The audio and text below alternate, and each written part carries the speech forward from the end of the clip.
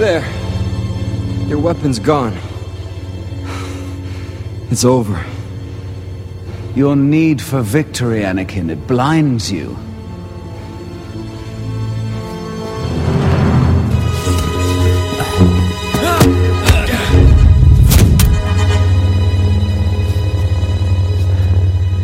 You're a great warrior, Anakin, but your need to prove yourself is your undoing.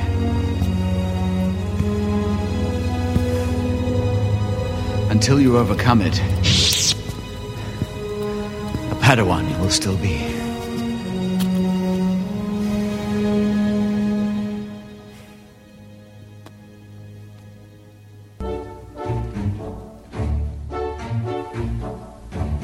Welcome, everyone, from across the universe to the Wampa's Lair podcast. Star Wars is for everyone, so pull up a chair, get comfortable, and join the conversation with your hosts, Carl LeClaire and Jason Hunt, here in the Wampa's Lair.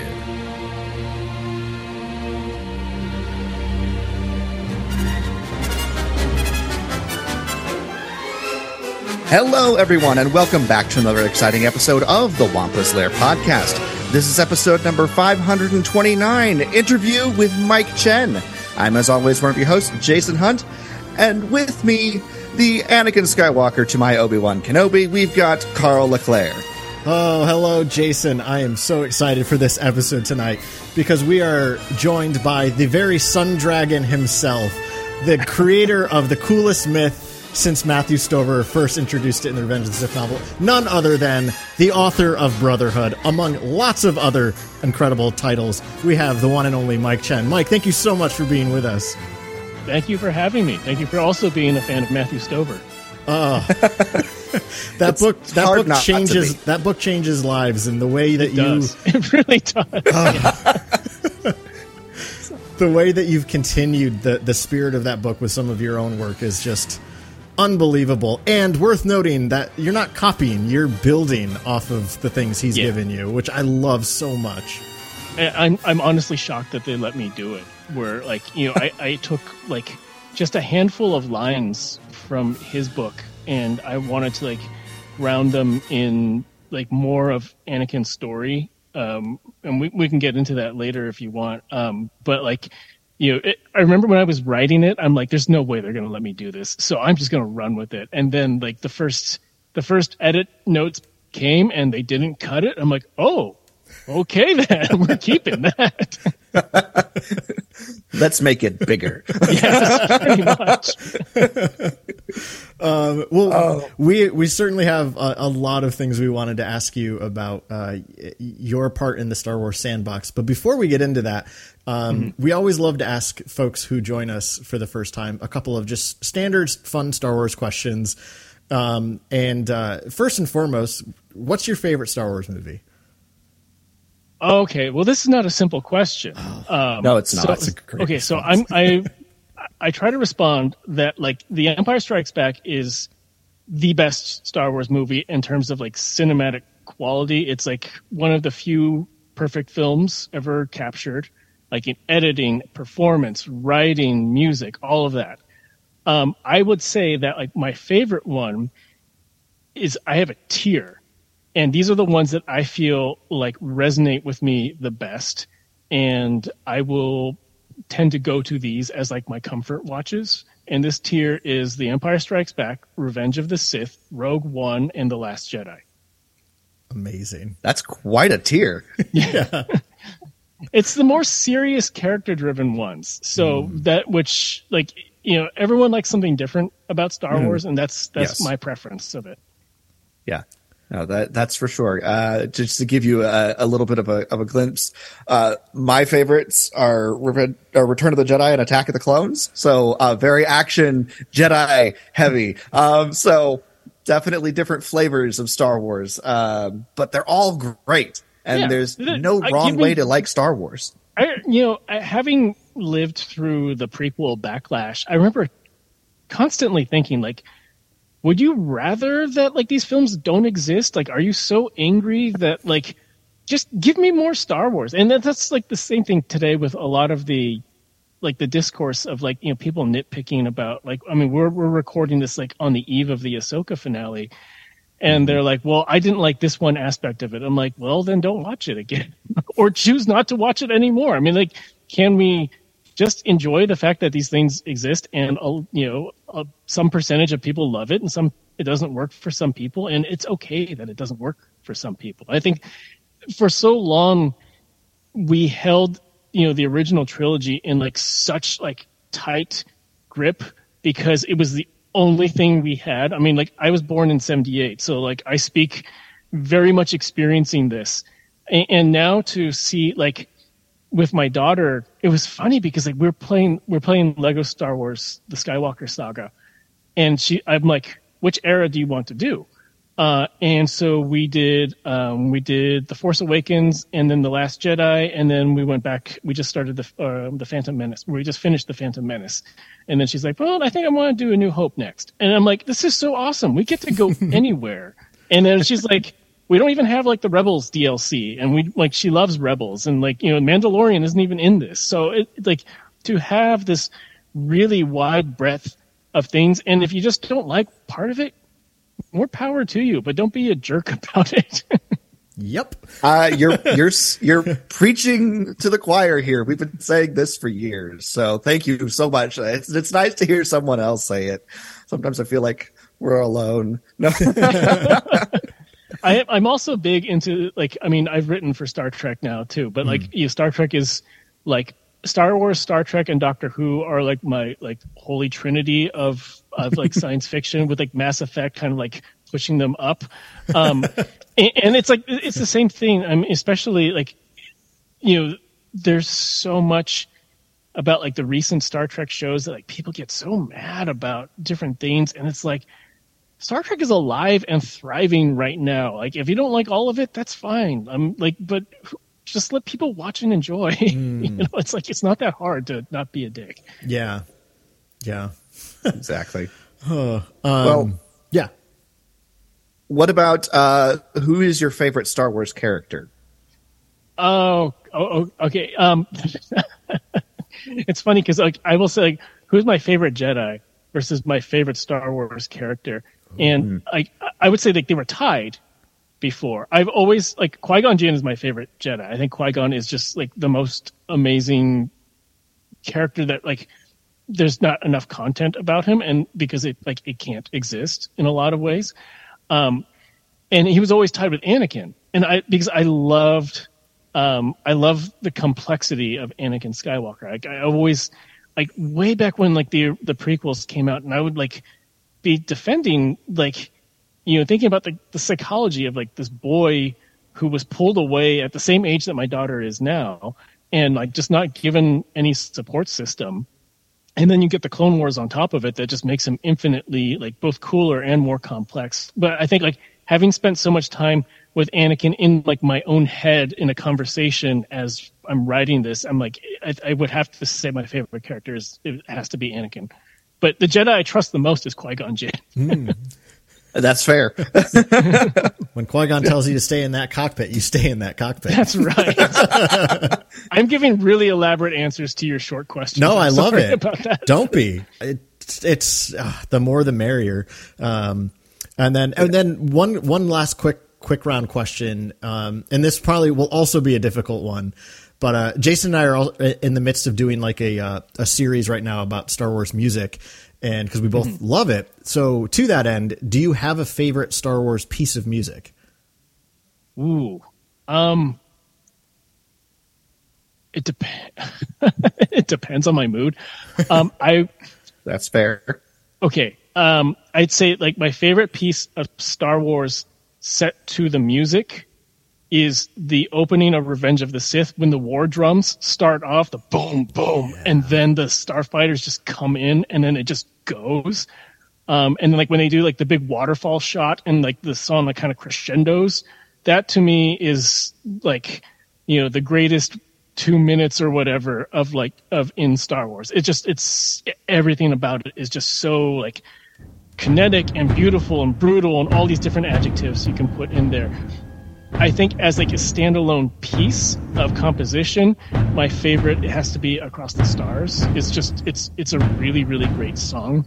I like, this might be heresy, but I think the prequel trilogy has the best music of the entire franchise, and Revenge of the Sith on its own has the best soundtrack of any of the movies.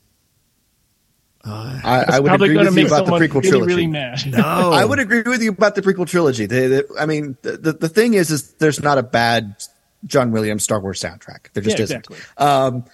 But I would probably agree with you that the prequels have the best in general. I think my favorite would probably be Phantom Menace, maybe, but they're all so good.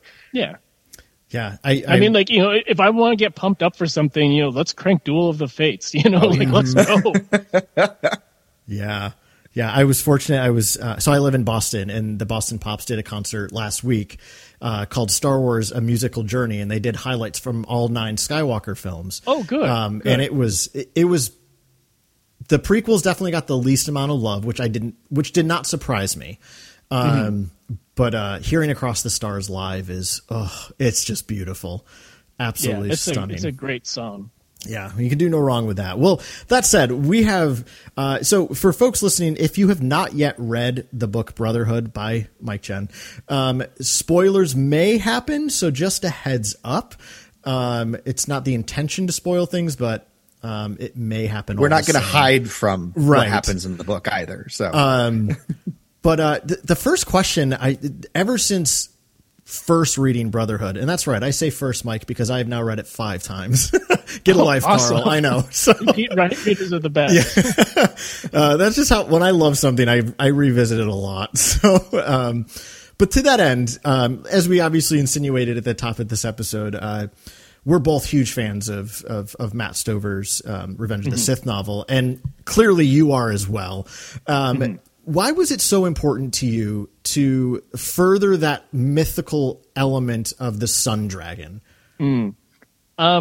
Because I remember when I first read Revenge of the Sith, it seemed to capture like kind of like the paradox of Anakin Skywalker, like in just such a really like simple and elegant way. And like, you know, before I was ever commissioned to write Star Wars, like I would think about that a lot.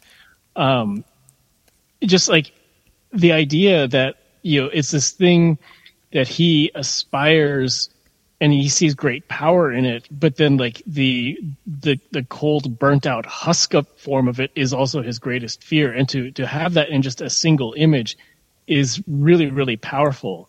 And so what I wanted to do, and, you know, again, I'm surprised they let me do that, was I wanted to give it a place so planting it as just like a myth that Tatooine parents tell their kids, and then seeing how Anakin personalizes it, but then you could see how like he winds up distorting it when he goes through trauma, and then Palpatine is the one who can kind of like abuse that distortion.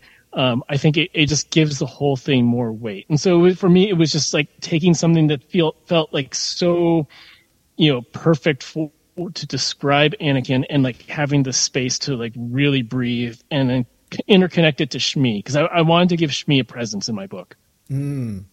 Yeah. I've always loved in Phantom Menace that middle act when they're on Tatooine, they're in Shmi's house, and there's just even though this is an enslaved family, there's still this oddity of a sense of warmth and comfort and welcome. Yeah. And it feels like, I mean, I remember some of the language you used to describe, like Anakin almost viscerally going back to that space, and he's remembering the cool drafts that kind of come in through the holes of the house, and just can almost feel Shmi sitting at the foot of his bed. It paints such a beautiful image of Anakin in those moments. Yeah, it was just really important to tie that together. And like, if I'm going to bring it in there, I think that there needed to be like a relevant explanation for it, because there's going to be a lot of people reading this book who've never read the Stover book too. So to be able to say that, like, it's basically a bedtime story, and he heard it in all sorts of different ways based on like his experiences of the day. I mean, I think that's something that, like, you know, we can all relate to, you know, with like friends or family or parents or children or whatever. So it seemed like a very, like, from a storytelling perspective, it felt like a very logical thing to do. But then for me personally, like, I really wanted Shmi in there, and it was one of the few ways that I knew how to do it.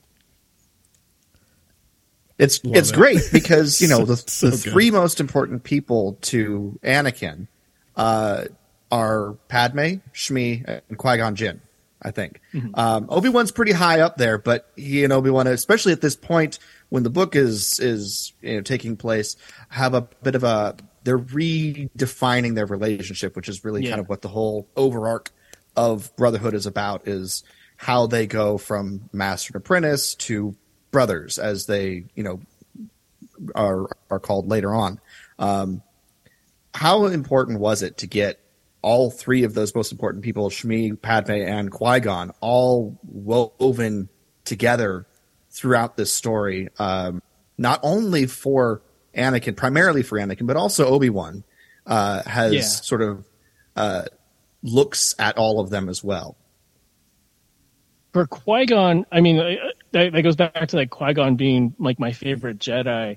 You know, way back when I first signed with my literary agent, and he's like, you know, what's your dream project? And I'm like, a Star Wars prequel era book. And it was like, could I do Qui-Gon and Dooku, but then Kevin Scott did it. Then can I do Qui-Gon and Obi-Wan, but then Claudia Gray did it. And then can I do Obi-Wan and Anakin? Like, those were like the tier, like, or like the top tier of what I wanted to do.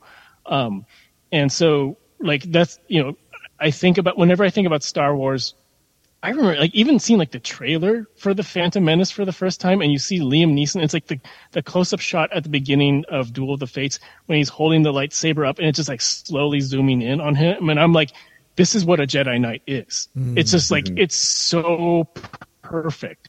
And so I love thinking about, like, you have Obi-Wan who's like constantly kind of questioning whether he's doing the right thing.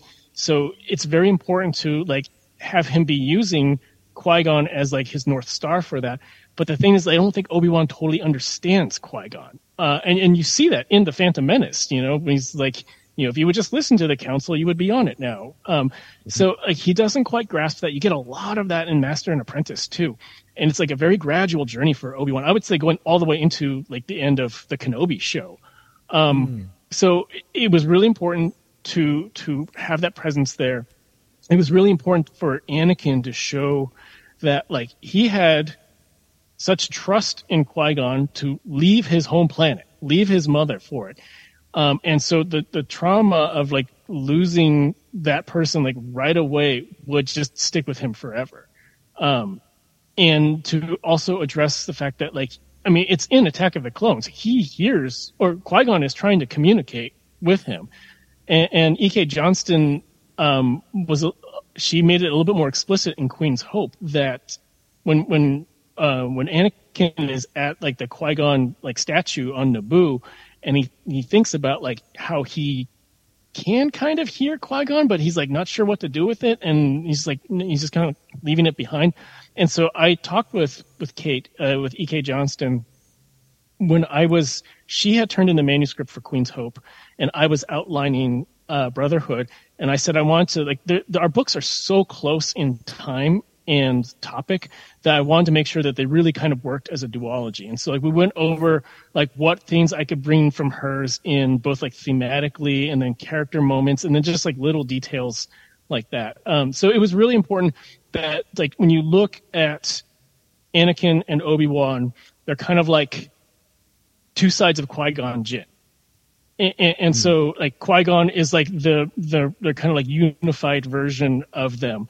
And it's like this constant push and pull between them that like, and if they had stayed together, like they could stay in balance, but then you have Palpatine who's always like nudging them apart. Yeah. That's fantastic. Speaking of Palpatine, yes. You do some really, really great subtle things with Palpatine in He's Brotherhood. Fun to write. Yeah. He's a terrible person, but he's fun to write. can you say any more about that insofar? Well, like for instance, I think one of my favorite moments in the book, and I think it's in the first third, is when Anakin finally confesses to Palpatine what happened on Tatooine. You know, what were you what was like the thought process behind that scene? How important was that to you to get it out there the way you did? So the book itself, very intentionally, like kind of mirrors the plot structure of Attack of the Clones, because I wanted it to kind of be like, you know, Obi-Wan and Anakin like have hit this turning point. So let's see what happens again when they kind of go through like the same thing, but their context is completely different. And so an important part of that in Attack of the Clones is seen early on, like how Palpatine's like already manipulating Anakin, and also reflecting on like, you know, revealing that he's been manipulating Anakin for like the past 10 years. So for this scene, I knew I wanted a quiet moment between them, because it's really fun to write, because every single line that Palpatine says is like a weapon.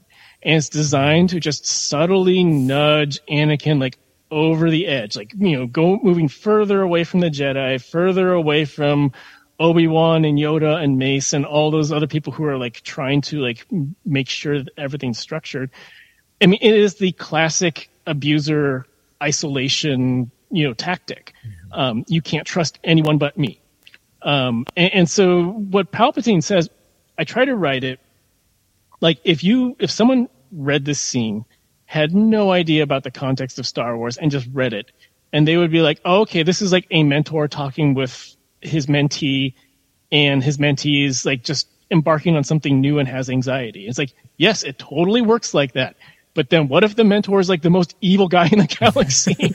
And that's where everything kind of shifts. So it was really important to be able to show that, because that is like the presenting face that he gives to like the public, to all of the Jedi and everything. But like, if you know, which, you know, I would assume that every reader of the book knew, but if you know, then you know.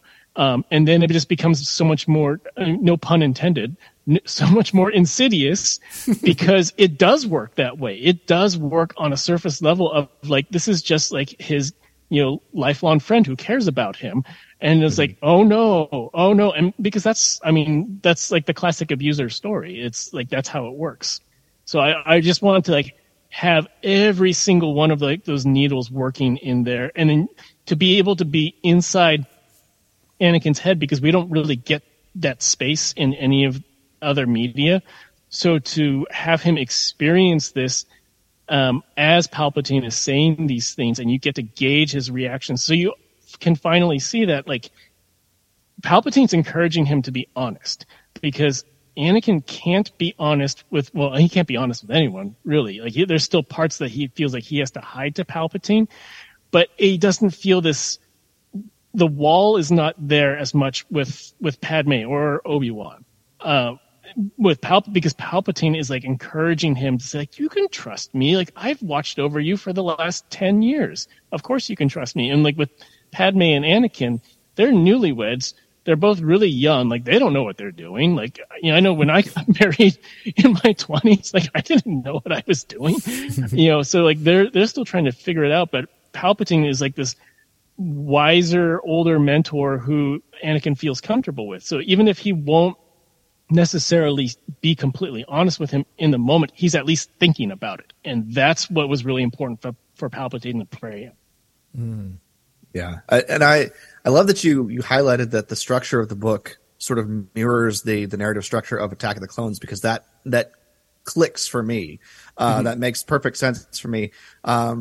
And particularly as you're talking about Palpatine, because not only does he have sort of the personal machinations that he's doing against Anakin, but he also has the larger sort of galaxy impacting thing that he's working on behind the scenes that we finally see at the end, which is getting the Padawans and the Jedi Order as a whole officially wrapped into the Grand Army of the Republic, which ties the Jedi to their fate.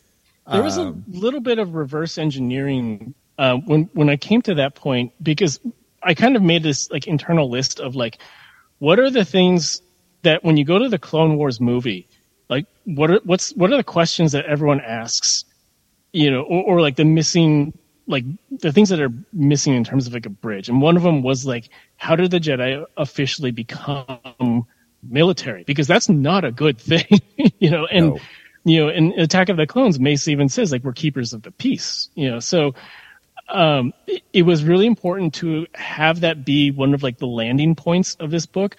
But then when I thought about it, I'm like, oh, of course, Palpatine would be the one who's using that. And he's going to manufacture a crisis that makes everyone think this is totally okay. Like, we totally get that. In fact, let's give him this cool body armor to do it too. So yeah, it was, again, writing Palpatine is really fun. So writing his speech at the end where he's kind of like grandstanding, but he's also like totally gloating to the Jedi too. Like in it's all subtext, but like the way that he says things, and like there's a moment where he does a little sneer when he talks about the Jedi, and it's just like he's just letting himself enjoy this moment because internally he's thinking like, I've just killed a bunch of you. Oh yeah. Yeah. Well, speaking of kind of, the enjoyment of writing for a character like Palpatine, curious which character has been, if you can narrow it down to one, but is there a particular character you have written that has been the most compelling for you? Oof. I mean, I think it's really hard to pick because I think like they all bring something different. Like I think Anakin has like the most complex extremes. I think writing Obi-Wan is complex in a different way because it was really fun having him be a foil to Roog. Roog is the original character that I created, who's like this Nemoidian like special ops who, if there's any Star Trek fans out here, she is 100%, well, I'd say like 90% based on Kira from Deep Space Nine, mixed with 10% of Garrus from Mass Effect. So you know where my fandoms are. But like when I was writing Roog, like all of her dialogue is Nana Visitor. Like I heard her voice in there. And like I basically pictured her, like, even though she's Bajoran and not Nemoidian, but I basically pictured her. So then when I'm describing her, she has maroon armor, just like Kira's like maroon uniform in DS9. But writing Obi-Wan to have like a foil who is equally a mentor at that point, because you have that mentor relationship with Kitar and Roog, but also someone who has seen like the very worst of the galaxy, and Obi-Wan has been like kind of more sheltered. And so it was important to show Obi-Wan as like, he keeps thinking that like facts and truth and empathy are going to win out, because how could they not? And then Roog is like, oh, my sweet summer child, that's not how the galaxy works. But there's it's a different type of complexity, because Anakin's playing with like these different emotions, and these forces, no pun intended, like pulling him in opposite directions. Whereas Obi-Wan is like constantly trying to fit like this like really optimistic worldview, like politically, into like this square peg in a round hole type of thing. Like it just does not work anymore when the galaxy is at war. And for him to kind of work with that and gradually try to like accept that is a major change. So it makes his swashbuckling in the Clone Wars, I think, make more sense, because if you compare, like, especially Phantom Menace Obi-Wan, but like, Attack of the Clones Obi-Wan too, it's very much like, we are Jedi, we're doing Jedi stuff, and like he tells Anakin, like, we will not exceed our mandate when there's the Padme assassination. But then like in Clone Wars, I mean, like, he pretends to be like dead and to go on spy missions and stuff. So it's like, how do we get to that point where Obi-Wan is willing to like start bending rules in the name of the Republic? And so that was one of the interesting points with that. So I would say, like, they're all great. They're all really fun to write. And because they all bring their different sort of, their own trauma to this, which is why it's really fun to explore. Yeah. I really liked how you were writing Obi-Wan. And something, when I was re-listening I listened to the audiobook, for this. And as I was re-listening it, kind of getting ready for all of this, one of the things that hit me is how Obi-Wan ends up processing and rationalizing how he's going to handle Anakin and Padme's relationship at the end. He's like, well, he's torn because he feels like as a Jedi, he should tell the council or he should directly confront Anakin about this. And then, but he's like, but I'm not his master anymore. And maybe he just needs some space to kind of work this out. And so he's going to kind of sort of sit back and just sort of watch. Which I found was a really, really nice way to kind of get us from, you will be expelled from the Jedi Order in Attack of the Clones to just sort of like, I know basically you guys are married in Revenge of the Sith. So yeah. Clone Wars, like, tell Padme I said hello. You know? I got this question a lot where people were like, did you think, how long do you think Obi-Wan knew? And then like, he says it in Attack of the Clones. It's like his first line, like, you're sweating, relax. I mean, like, dude knows, you know? Yeah. One of the things I had really, really wanted to do with this is, and I'm really thankful they gave me the opportunity, because as like, with Kate, with E.K. Johnston's, her Queen's trilogy, it's like, it's all about Padme, and even Queen's Hope. There is a lot about Anakin in there, but like, you don't actually, like, Padme has her own stuff to deal with. And like, there's also, it's also about Sabe, it's about the other handmaidens. But I really wanted to ground their relationship at this point, like before everything goes like horribly wrong, because even in Clone Wars, like, they're always just like passing each other. And so, when I wrote the outline, and like in there, I just pitched like, it's Padme and Anakin date night. Like, and then I was like, are they going to let me do this? Is this too boring for readers? I thought it was really important from a character perspective, because we need to see why they're so infatuated with each other, besides the fact that they look like Hayden Christensen and Natalie Portman. I mean, like, that goes a long way.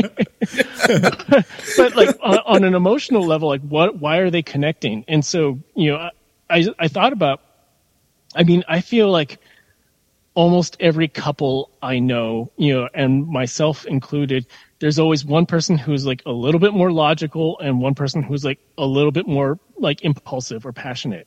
And you have with Padme and Anakin, like, they are like the two extremes of that, and they can always balance each other out. And that's what like they're marveling at each other about. And I wanted to like really, really bring that in there to be like, this is why they're so infatuated with each other, outside of the fact that they're both incredibly good looking.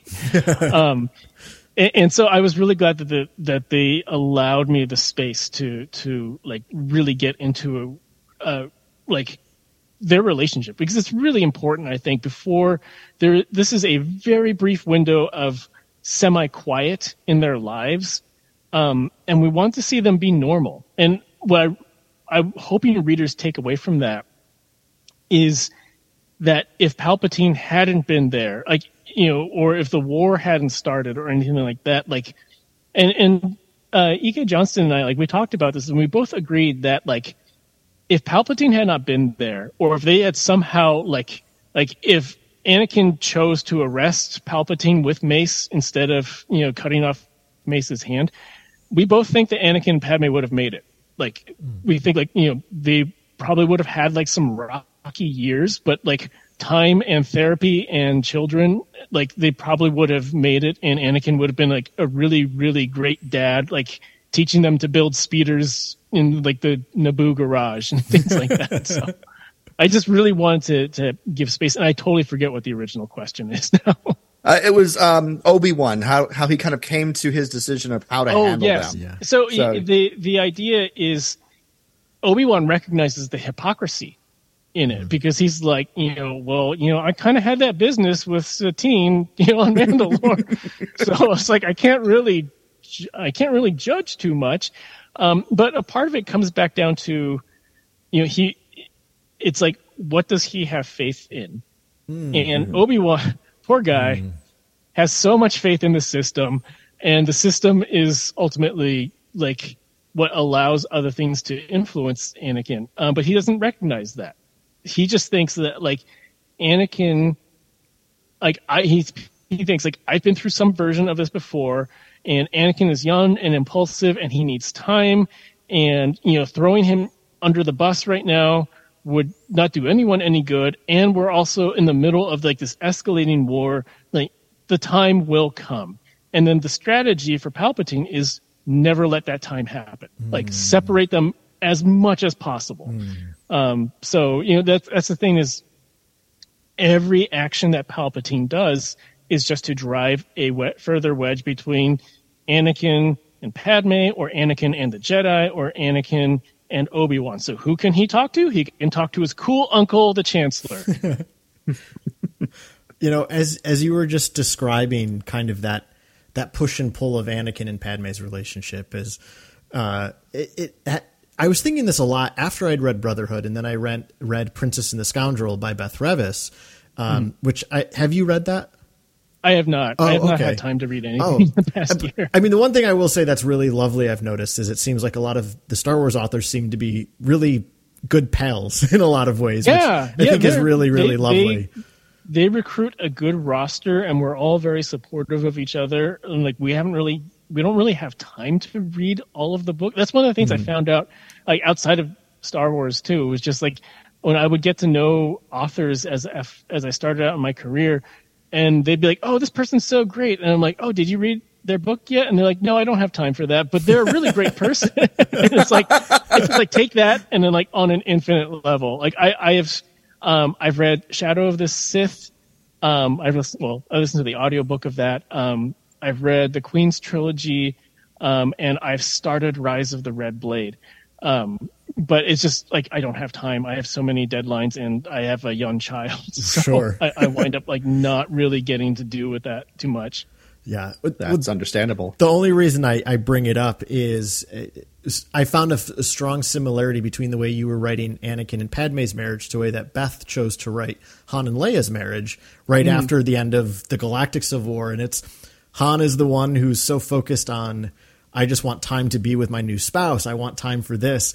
And there's this resentment at her obligations to the new Republic now, right? Like that's going to pull them apart. Leia Organa, yeah. And it just, as I was like, and then as I reread Brotherhood after reading that, I was like, oh, this is so much of what like Mike seems to be doing also is like, Anakin really loves Padme's passion for the people of the Republic, and at the same time has this resentment because it gets in the way of them. Yeah. No, that's what I think. Like, in this, I really hope Disney authorizes like a What If series at some point, because clearly, like, Hayden Christensen would be perfect for it. I know Natalie Portman said, like, if they asked me, I'd come back. And like the only way you can do that is like a What If series. Yeah.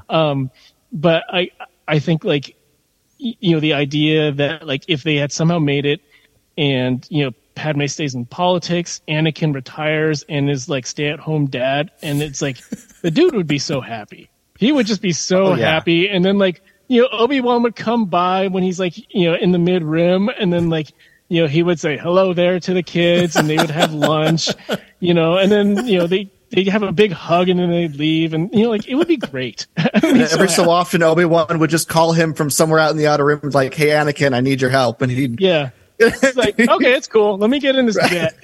Right? Exactly. Oh. All right. Man, I need that story now. Yeah. One question I was thinking of, and this was not something, it just came to my mind as you were responding a minute ago about some stuff with Qui-Gon.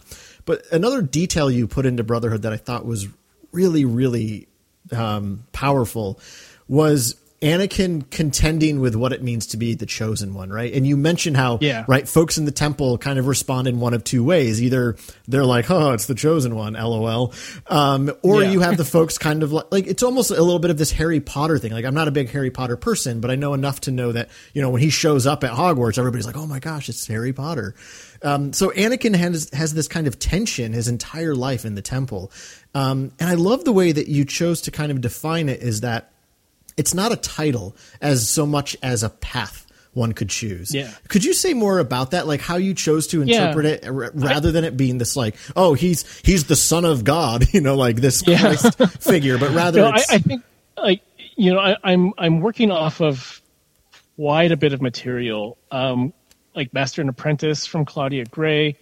I am just suddenly blanking on Dooku, Jedi Lost by Kevin Scott, like where he talks like Dooku's pretty obsessed with like the prophecy.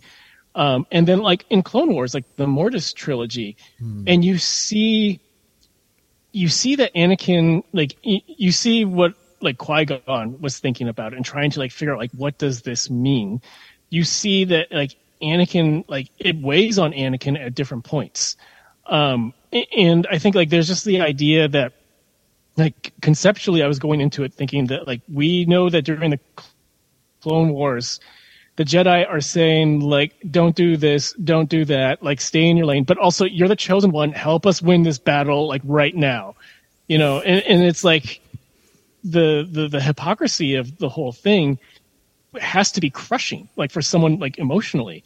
So I wanted to really have Anakin like be in his boots, because like there aren't too many Star Wars books that have like where the perspective is as close as I go. And this is like very standard when I write characters. Like I don't usually float above them. I usually like go right into their brains, even if it's third person like I did here.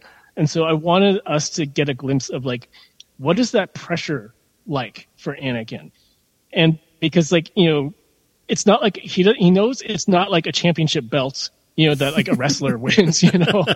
It's like John Cena going like I'm the chosen one or whatever. It's not the Super Bowl MVP, you know. Exactly. No, it's like he's realizing that like, you know, that Qui-Gon saw something for him and in him, and now he's just trying to figure out like not just what does that mean, but like what is this path that I have to go on to fulfill it? And that in itself, like if Qui-Gon were there, probably way easier to do. But because he's got a bunch of like the Jedi Council, like, you know, they're kind of like, well, let's just not talk about this prophecy business. You know, it makes it way harder. And I really appreciate that, like, you know, Claudia's book and Kevin's book, like they show that like the Jedi are kind of like, dude, let's just not like talk about that, because that's like some weird stuff from like way back when. And, you know, Qui-Gon's like, no, this is really cool. Let's check it out. So no one can talk to it on the level that Qui-Gon could have. And that's a problem. So you have Anakin carrying this burden and no one really able to explain it to him or even wants to talk about it with him. And so for him, it was a really good point, I think, for like when he's talking to Mill, who is the other original character, like the proto Ahsoka, you know, and he's talking with her like from a mentoring perspective. You know, he's like, I never asked for this, but I have to learn to live with it somehow. And it's a good lesson to pass on. And so it felt appropriate in that moment, because you know that Anakin is like searching for some meaning in this when, you know, the only person who could have given him that is dead. Man. Yeah. That's fantastic. God, this is why your book is so freaking good. You know, I could seriously like give like a college presentation on Anakin Skywalker, and I was like, if you keep me here, I will talk for like 6 hours about Anakin. We might have to do that like on another episode. Marathon, like, you know, like a marathon stream. Like, just have me on and say like talk about Anakin. I'm like, okay, here we go. We're gonna raise a bunch of money because I'm not gonna shut up. Mike's got a dissertation, and it's just in his head. So get ready, folks. That is like, you know, I will say, like, if we want to talk about the short story from a certain point of view, I mean, like that was kind of like the like explosion of like everything, like the looking back at Anakin Skywalker's life, like that's kind of like the exclamation point on my dissertation. Yeah. For those who may not know, from a certain point of view, the Return of the Jedi, certain point of view, Mike has a short story called Brotherhood, which is basically details Anakin's transformation into the Force as he dies as Darth Vader and then returns as Anakin Skywalker at the end of the movie, which I love how the entire story took place within that tight little window. It's like 5 seconds of footage. Right, exactly. But it was beautiful. And as I told you earlier, you know, Return of the Jedi is probably my favorite Star Wars movie. And I've always been a fan of the Hayden Christensen Force Ghost coming back.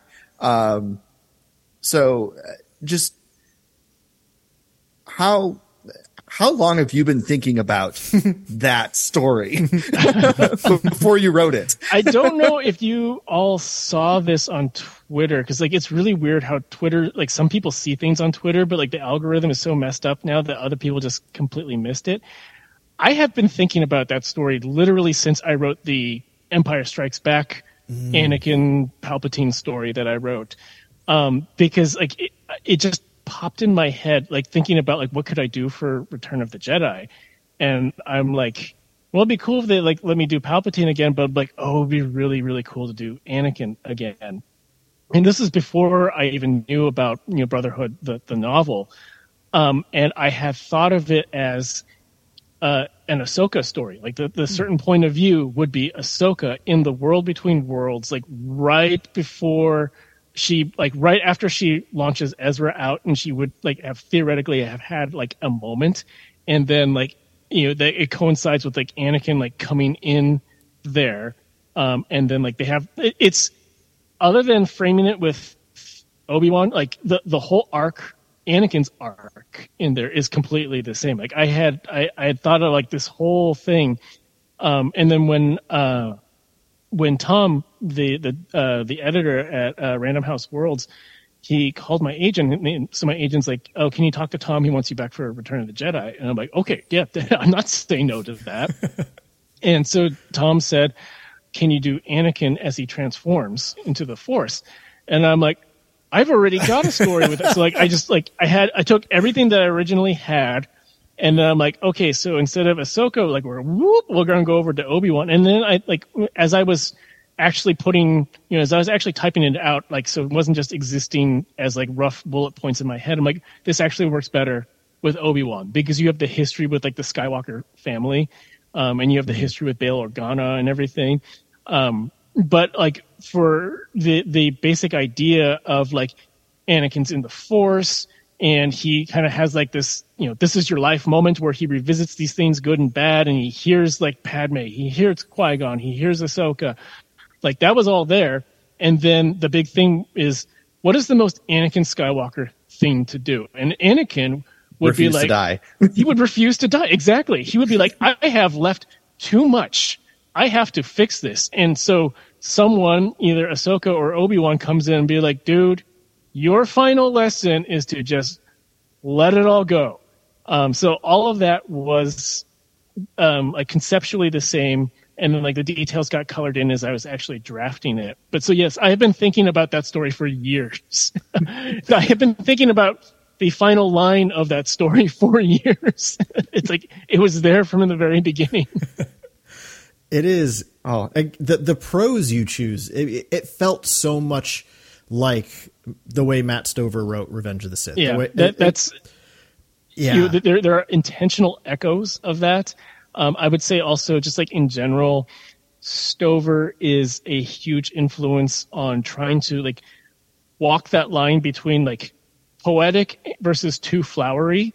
I'm a big, like I grew up reading a lot of Anne Rice books in my teens, and Anne Rice clearly is too flowery, but I adore it anyways. But Stover knows how to, I think, marry that much better with like the functionality of like actually getting like tension in there and moving the scene forward. So I feel like there's, especially when I write Star Wars, there's a lot of intention to like use Stover as an influence.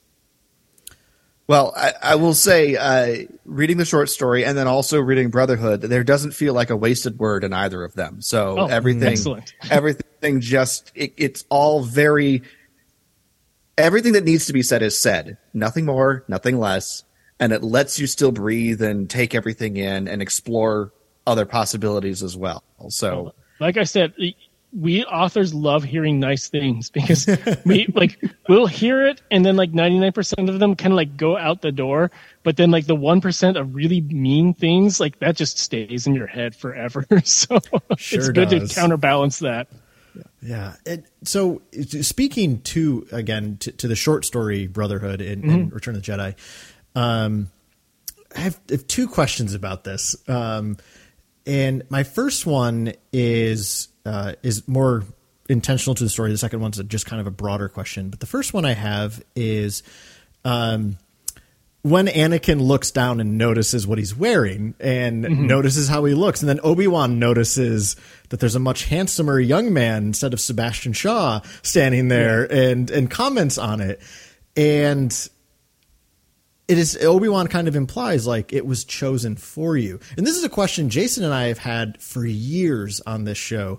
And Jason was the first one of the few things that I ever disliked in the special editions was the addition of Hayden. And only because to me, like, you know, George's mentality was like, oh, well, he kind of goes back to this place when he was still good. And it's like, well, the last time he did a really good thing was when he threw the Emperor down the chasm to save his son.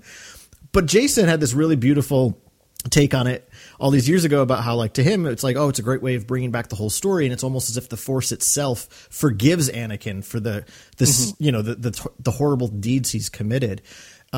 I'm curious if for you, how you saw it. Like, I mean, you get to kind of create this version of the story where the Force almost does seem to claim Anakin. What was kind of going through your head is you made sense of that particular transition? So again, as someone who like wore out the VHSs of like the original before the special editions, I remember like, well, this wasn't even the special edition, huh? This was like the DVD release after Revenge of the Sith where they put Hayden in there. I remember like some of like my high school friends were like really pissed off about that. And then like to me, I thought like, well, this makes a much more like cohesive story. I didn't understand like the robes at the time. I'm like, why didn't they have Hayden in his costume?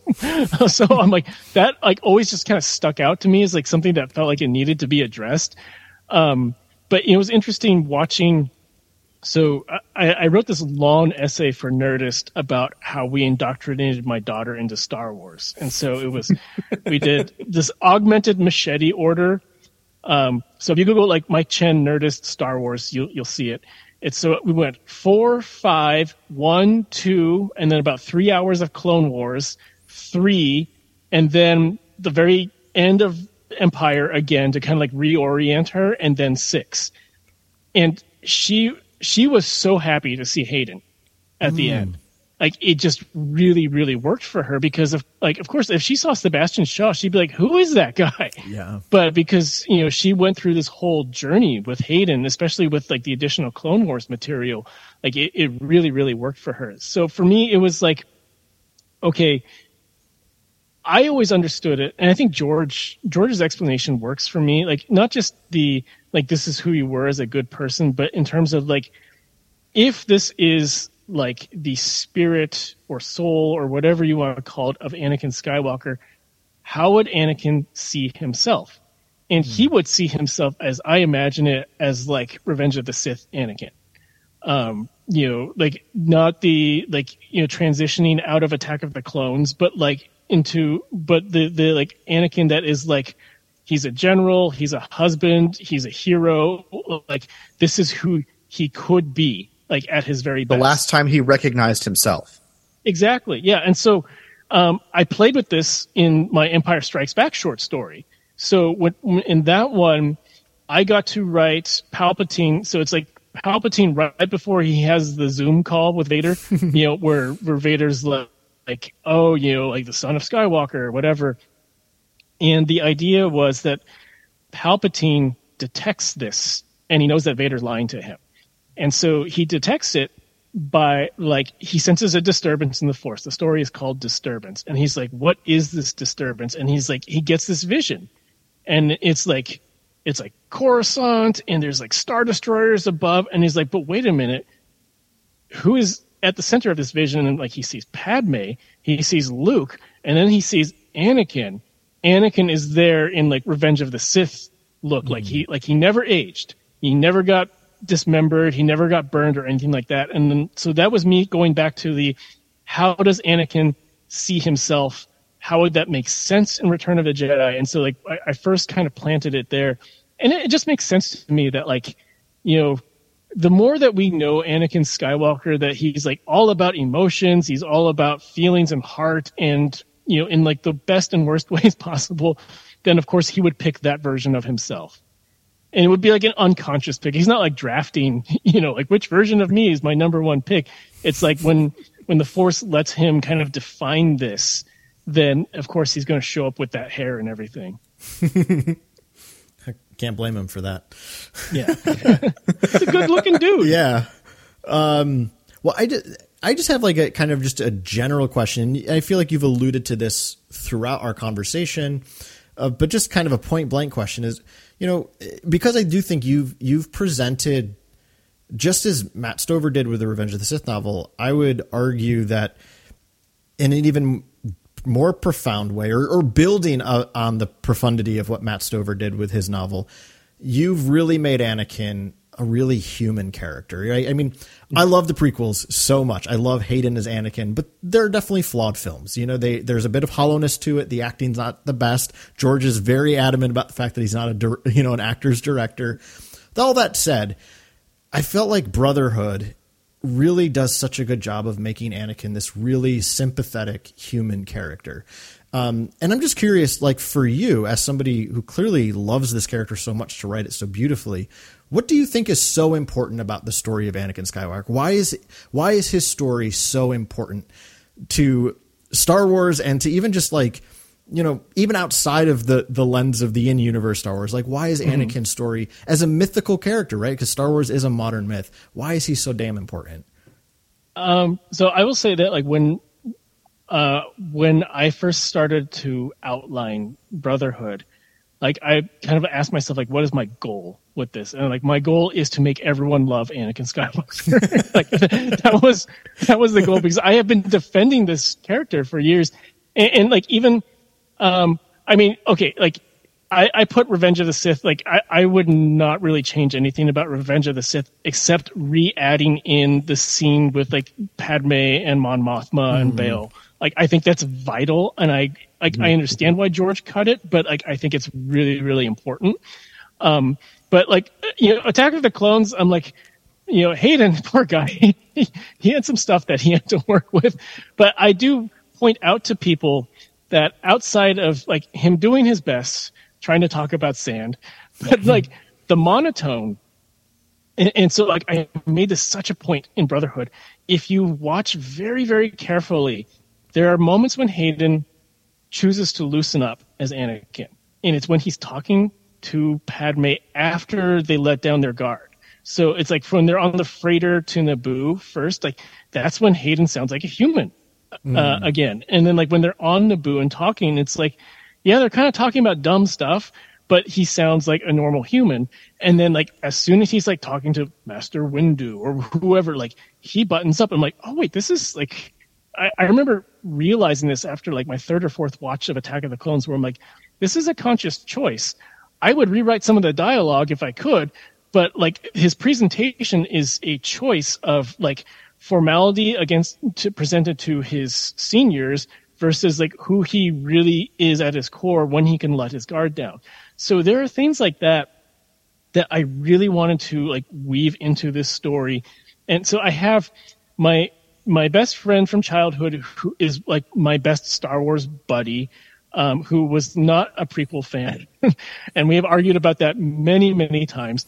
But his mom reads all of my books. And so I'm like, you don't have to read the Star Wars book. Like, I know you're proud of me, and you know that me and your son like love Star Wars, and I named his kids in there, and like, that's great. But you don't have to read it. It's okay. And she's like, no, I'm going to read everything you write. And so she reads it, and she tells me, she's like, she says something like, I only saw like the second Star Wars movies, like as she puts it. I only saw those once, and I don't really remember much about them, but I feel so much empathy for Anakin Skywalker after reading this. Even though I don't understand half of like the things that went on, I understand him. And I'm like, okay, that's the whole purpose of this book. So why is it important? What does he represent? I feel like this goes back to Brotherhood, the short story, where Anakin is watching Luke and Leia, and he says that he has faith in not just them, but the fact that their friends are there too. And if you look at how Anakin lost everything it was because Palpatine isolated him from the people that he cares about and the people who care about him. And, by doing so, he cornered Anakin and basically put a gun to his head. And now he sees Luke and Leia, and he's like, they're going to have really hard choices to make rebuilding the galaxy. And then, Obi-Wan's like, look at who they're with. And he recognizes that, and he's like, in so many words, like, I didn't have that, and that's why they're going to succeed. So I think what the morality play here, or like the lesson in like Aesop's fables terms, is that Anakin, it shows the importance of like, it takes a village, basically. And then when you do that, and when you put it at the most heightened stakes of like the galaxy is like tipping on your decision, do you have the support system to help you make the right decision in the moment? And when you have Palpatine saying like, oh, here's your support system, I'm going to cut them all away and then tell you what I want you to do. And you've listened to me because I've told you for years that you can't listen to anyone else.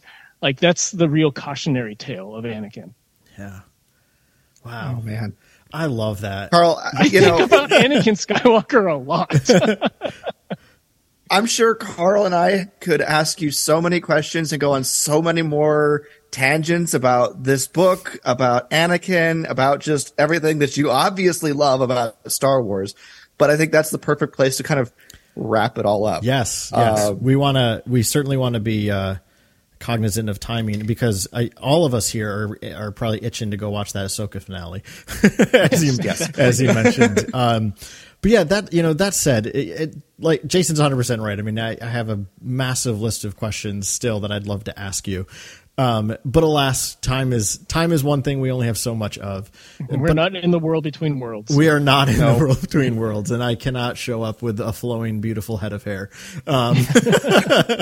But Mike, with such sincerity, thank you so much for making the time to speak with us on the show. It has been such a delight. I mean, there's a good chance I reread Brotherhood before the year's out. Let's be real. That would be great. Say all the nice things to me. It's great. And your short story too. I mean, it reads like just beautiful poetry almost. I mean, it's such the language you use to end it. And I'm not even going to use it just to be.